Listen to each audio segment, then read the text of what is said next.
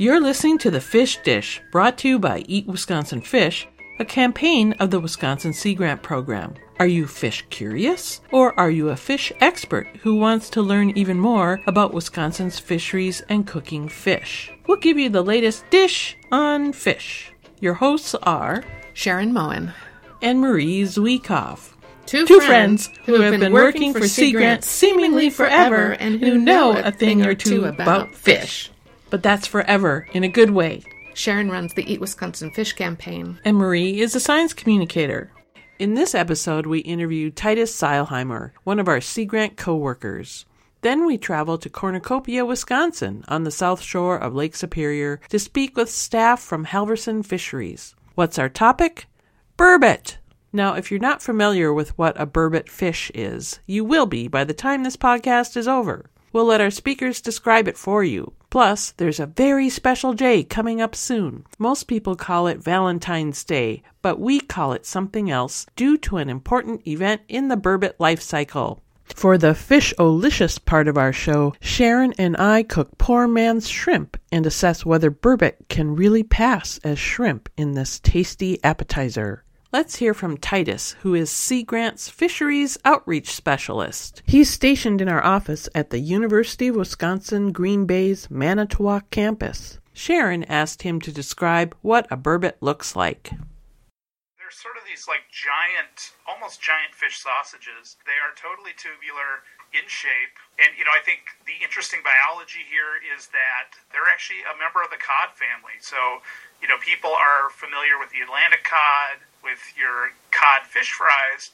This is the only species in the cod family that lives in fresh water. If you had a picture of a cod and a picture of a burbot, together you would see kind of the placement of the fins would look similar. They have a single barbel on their chin, and that's that little dangling thing off the chin that lots of fish use to feel the bottom, which is useful in finding food. That is this distinctive characteristic. They also have pectoral fins. I like to think of those as the arms of the fish. Those are the ones up front. They kind of use them to navigate around. Then you have the pelvic fins, and so pelvic, pelvis, I kind of imagine those as the legs on a fish. And those pelvic fins on the burbot and on the cod is actually really far up on their body. So it's almost like pectoral fins and pelvic fins all in this one little bunch, where lots of our other freshwater fish we would look at, you'd have the pectoral fins up front, you'd have kind of the pelvic fins in the middle, or farther towards the back of the fish. So just this really interesting body shape, unlike other fish that we would see. There are a lot of common names for burbot. What do people know burbot as if they don't call them burbot? Yeah, so lawyer is the most common Great Lakes name. When we're out on the commercial fishing boat, they're talking about lawyers, and that is, they're slimy, they're kind of twisty. I was going to say, no offense to any lawyers out there. Right. I'm not saying it. I'm just saying what they are, and I'm not making any judgments here. So, if you're over in Minnesota, they're actually known as eel pout. There used to be a big fishing tournament. Yeah, Sharon and I once had plans to go to the eel pout festival on Leech Lake, but it didn't work out. Now they're not holding it anymore, so we missed our chance, I guess. Yeah. Is there a commercial fishing season for eel pout, lawyers, or burbot, depending what you call them, in Wisconsin? Mizet would be the Ojibwe name. Dogfish, spineless catfish, mother eels, gudgeons, mudblowers. Yeah, lots of names. So, is there a commercial season? So they are allowed to be commercially harvested. In Wisconsin, probably in the Great Lakes in general, they're classified as a rough fish. So they're not a sport fish. They're not a commercial, not necessarily targeted. Generally, people will catch them as sort of bycatch, as incidental catch. So they're trying to catch something else, a different species like whitefish. They might bring up some burbot in their nets, and then sometimes they might throw them back, but they might also keep them because there is kind of these local markets up in Superior, Lake Superior Fisheries with kind of our Lake Michigan fisheries. You go to the market and say, I'd really like some lawyers for my fish fry on Friday, and if they catch some, they can kind of hold them for you. And then if you go to the end of Door County, catch the ferry to Washington Island, you can actually go to a restaurant there that advertises the fresh lawyers that Ken Coyen, commercial fisherman on Washington Island, will catch. Hey, they are freshwater cod. If you like light and flaky fish, try a burbot out. Right, so we're into February, and it seems like that's the season of Valentine's Day and love. And tell us about why burbot fit into a February love theme. Yes, well, I have dubbed it Burbotine's Day. So forget Valentine's Day this year. Get your loved ones a nice card with a big burbot on the front and celebrate Burbotine Day. This is the season of love for the burbot. This is a winter spawning fish. So, generally lots of the fish you think about, they're spawning maybe in the spring, maybe they're spawning through the summer. Some will spawn in the fall like trout. But burbot, they're just kind of hanging out, waiting for the dead of winter, and then they are spawning under the ice. And I think that is just a really great kind of niche way to survive in the world. You're kind of avoiding other fish or avoiding predators because it's cold and not a lot of other fish are out there. So it's really kind of a unique life strategy. And so my impression is they kind of spawn en masse, kind of like in a burbot orgy, right?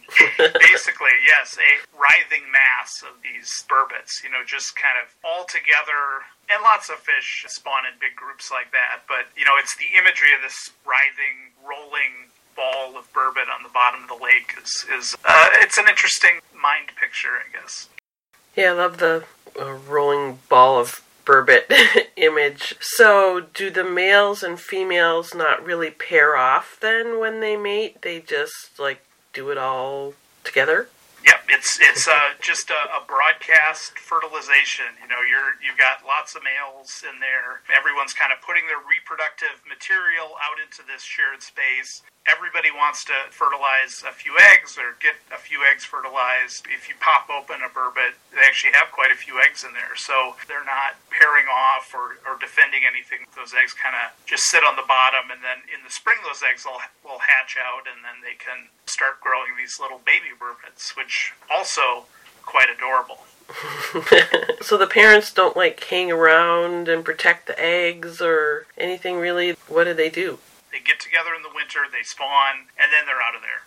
That's a fairly common reproductive strategy for a lot of fish. Sort of leave your eggs in the best condition you can in the best place, and then off with your life until the next year when the call of Burbotine's Day comes in the middle of winter and they move back to those areas they spawn in.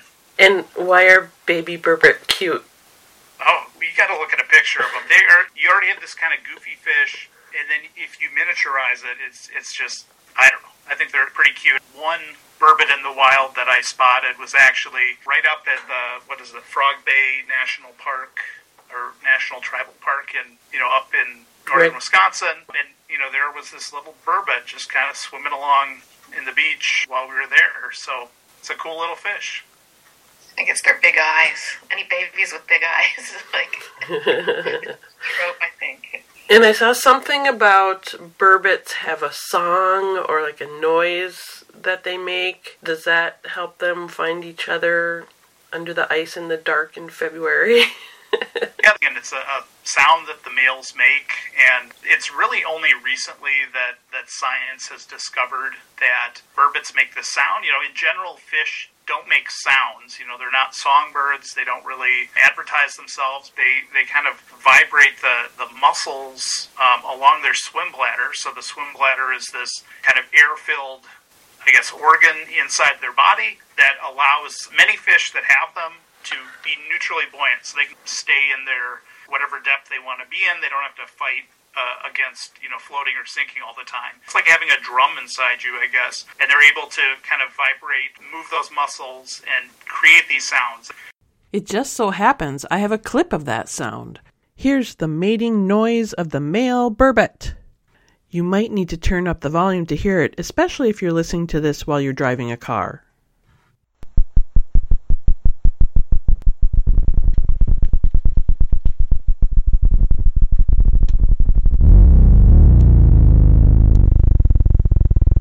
And now we'll go back to Sharon and Titus. What are some of the common questions that people ask you about burbot? Do people ask you questions about burbot? Yeah, I go to people and I tell them about burbot. I think there's sort of increasingly, there's more interest in burbot out there. I mean, as a sort of seasonal winter sport fishery through the ice, people will catch them and actually start targeting them. Burbot have been in the Great Lakes. They're a native species. They are a benthic species. They're down on the bottom. They're a top predator. So if you think historically, if we went back 500 years and jumped into Lake Michigan, your sort of top predators would have been the lake trout in most of the lake, but then also the burbot at the same time is this top predator, but hanging out on the bottom. Yeah, a neat species that I think is getting a little more attention. So I like that it's the top predator on the bottom. Yes. That's the niche that it inhabits. They're fish eaters, but kind of a bit of a generalist too. But eat other things as well, but really looking for fish to eat. Yeah, didn't I see like a graph that you showed in one of your presentations that 70% of the burbot's stomach was filled with like rocks and just stuff that they ate by accident?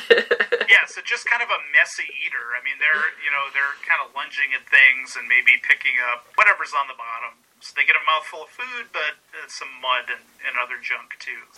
Because of the way they eat and what they eat, the Wisconsin DNR has a consumption advice saying that you should eat only up to like one meal a week for burbot that are coming out of Lake Michigan and Lake Superior. So I always think it's good when we're talking about a specific fish to talk about, how often you should be eating this fish.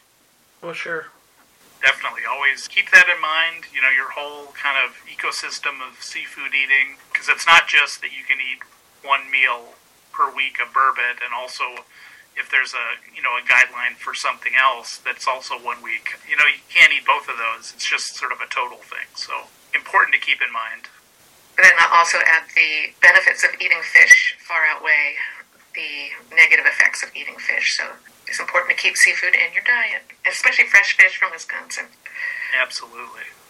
So speaking of food, do you have a favorite burbot recipe, Titus? Yeah, and this is from my local captain I've ridden with a lot, and John Culpa. His recommendation was just to boil them and then dip them in butter. It's easy. I'm always looking for easy seafood, and anything you get to dip in butter is pretty amazing. It's quick, it's easy. I've also deep fried them before with kind of just a general beer batter, and also really good. I have a couple things to add to that is that if you freeze your burbot, it becomes denser and it holds its firmness and form better. So if you're thinking about doing something that you need medallions or something a little denser like chowders for, get the frozen burbot, which up here on the shores of Lake Superior we can find it at our commercial fish markets, normally in the freezer section. You can get it fresh too. The first recipe that Titus, you talked about, is a recipe that we have on the Eat Wisconsin Fish website called Poor Man's Lobster, but what do you call it? I say that lobster is poor man's burbot. Out on the coast, they just don't have enough burbot, so they're stuck eating these crustaceans. Oh, that's a funny point. Yeah, thanks. Yeah, we feel so sorry for them. How about you, Marie? Do you have a favorite way to eat burbot? I have never eaten burbot. I've tried. We actually went to Washington Island, our Sea Grant Communications team, for a field trip once, and we visited the restaurant there that Titus mentioned. What was the name of it again? KK Fisk. Yeah, KK Fisk. We visited their restaurant, but they didn't have any burbot available that day, so we were really bumming. So yeah, I've never tried it. I'm a burbot virgin. Oh, I'm going to take care of that here soon. Mm-hmm. Well, thanks so much for being with us. I'm so excited to celebrate Burbotine Day, February 14th. So it's going to be our new Sea Grant holiday. Absolutely. Thanks for having me. This was a lot of fun. Full of love and goodwill toward the lowly burbot, Sharon and I traveled to Halvorson Fisheries in Cornucopia. We spoke with Jessica Resack and Mark Halvorson. They explained they catch burbot incidentally in their search for whitefish using nets set on the bottom of Lake Superior. Sharon asked Mark how the burbot population is doing from his perspective as a sixth-generation fisherman. Well, 5 years ago, maybe 8 years ago, we didn't even keep them. I mean, it wasn't even that big of a deal. And then we were getting so many of them in the trap nets, I started doing things with them. I do fish fries, for weddings and bear camps and deer camps and everything. And we had so many of them, I started cooking them and people just loved them. And then all of a sudden in the past, 5 years, you put them in that little freezer there, as fast as you can put them in there, they're gone.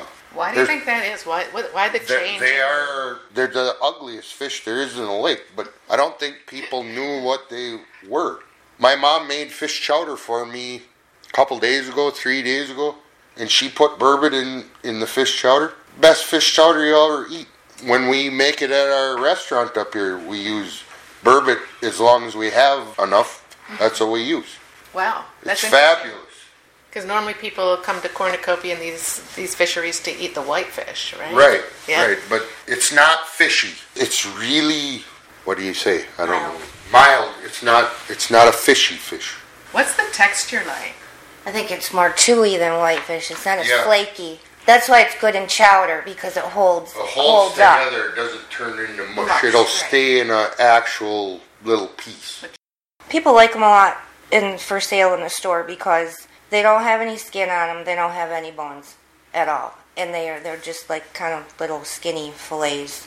Solid white. Yeah, solid white meat. So they're super easy to prepare. You just take them out of the package and cook them. No dealing with skin or bone or anything like that. So, is there anything you think people should know about burbot? Or what are some of the questions people ask you guys about burbot? People in the store here ask what it tastes like. Your mom used to say it tastes like freshwater cod.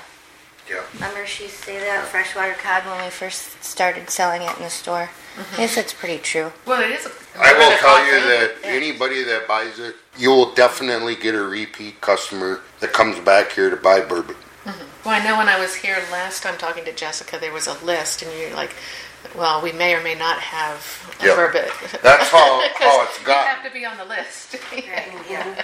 My mom will say, "Oh, we got so much of it," and then it's gone. And then all of a sudden, it's just gone. Yeah. We vacuum seal them in little bags like you've seen there that Jesse brought for you. People just love that. We don't let any of them go anymore. Every one that we get, we skin them out. My brother does it different than we do it, but we cut it around their head with a knife, and then we have a pair of pliers in the boat, and we just pull the skin off of them, cut the head off, take the guts out, and then when we come in here, one of the guys that's been working for us for years and years, his name is John, he loves filleting them things. He fillets them things out nice and pretty, and he's got them all nice and uniform, and we wash them up, Ma vacuum seals them, and put them in the freezer. So now you know to call ahead if you want burbot. The Halvorsons are done fishing for the season, but will start up again in the spring. You can also check out the Red Cliff Fish Company, Bodine's, Hoops, and many places in Door County, like the Hendrickson's Fisheries and the Bailey's Harbor Fisheries might also have burbot. But again, make sure you call ahead.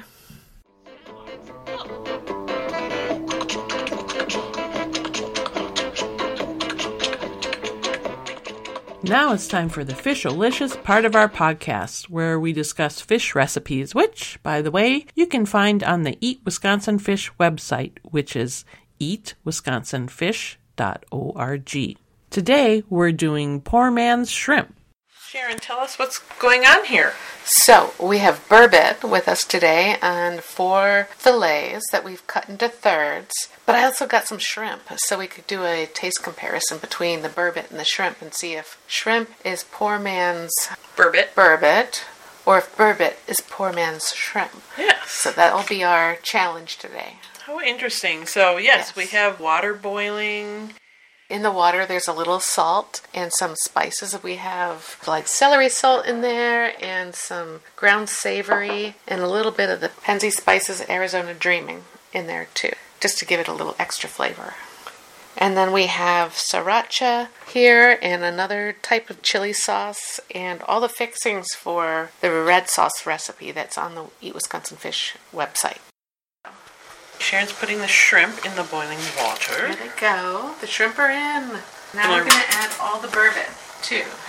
Will they cross-contaminate each other? They are going to cross-contaminate a little bit. So if you're allergic to seafood or shellfish, Don't do it this way. But I was thinking just taste-wise. Oh. If we're doing a taste comparison, and now we're mixing them together. Oh, Yeah. no. I don't think it's going to be a big deal because the Burbot are far outweighing the modestly sized shrimp that we put in the pot. Okay.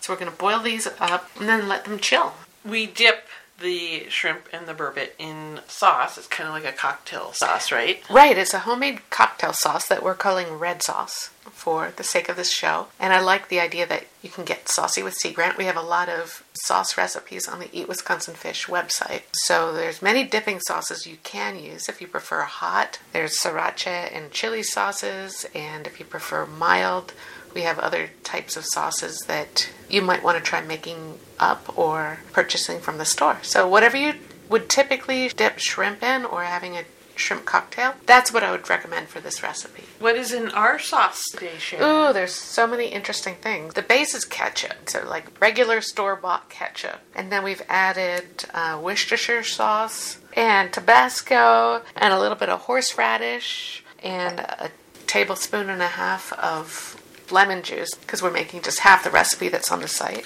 We also have some celery salt in there. And so it's pretty basic, pretty simple, so easy. And if you're rushing off to an event where you're supposed to bring an appetizer, I recommend this one. Yeah, because you can make it ahead of time, right? Right, because we're chilling everything now. And it's also great because if you have people in your group with shellfish allergies, this kind of compensates for that. Aside from what we just did where we boiled shrimp with it, Burbot is not a shellfish. So people with allergies won't react to this. Yeah. So, yeah, everything's in the refrigerator, and we're going to wait for a while and then do our taste test. Boop, boop. Okay. And now we're going to cut them into shrimp-like pieces. The Burbot. The Burbot, yes. So cut each third into like about an inch long? Right, so about the size of a cocktail shrimp. Some of them I'm doing lengthways, and other ones I'm doing crosswise, so they kind of are in the shape, never exactly shrimp-like, but close. That's probably enough for the sake of our experiment. So we've done our taste test. We skewered the Burbot and the shrimp with toothpicks and dipped them into the cocktail sauce that we made. And I'm no longer a Burbot virgin! Marie did it. She ate Burbot. Uh-huh.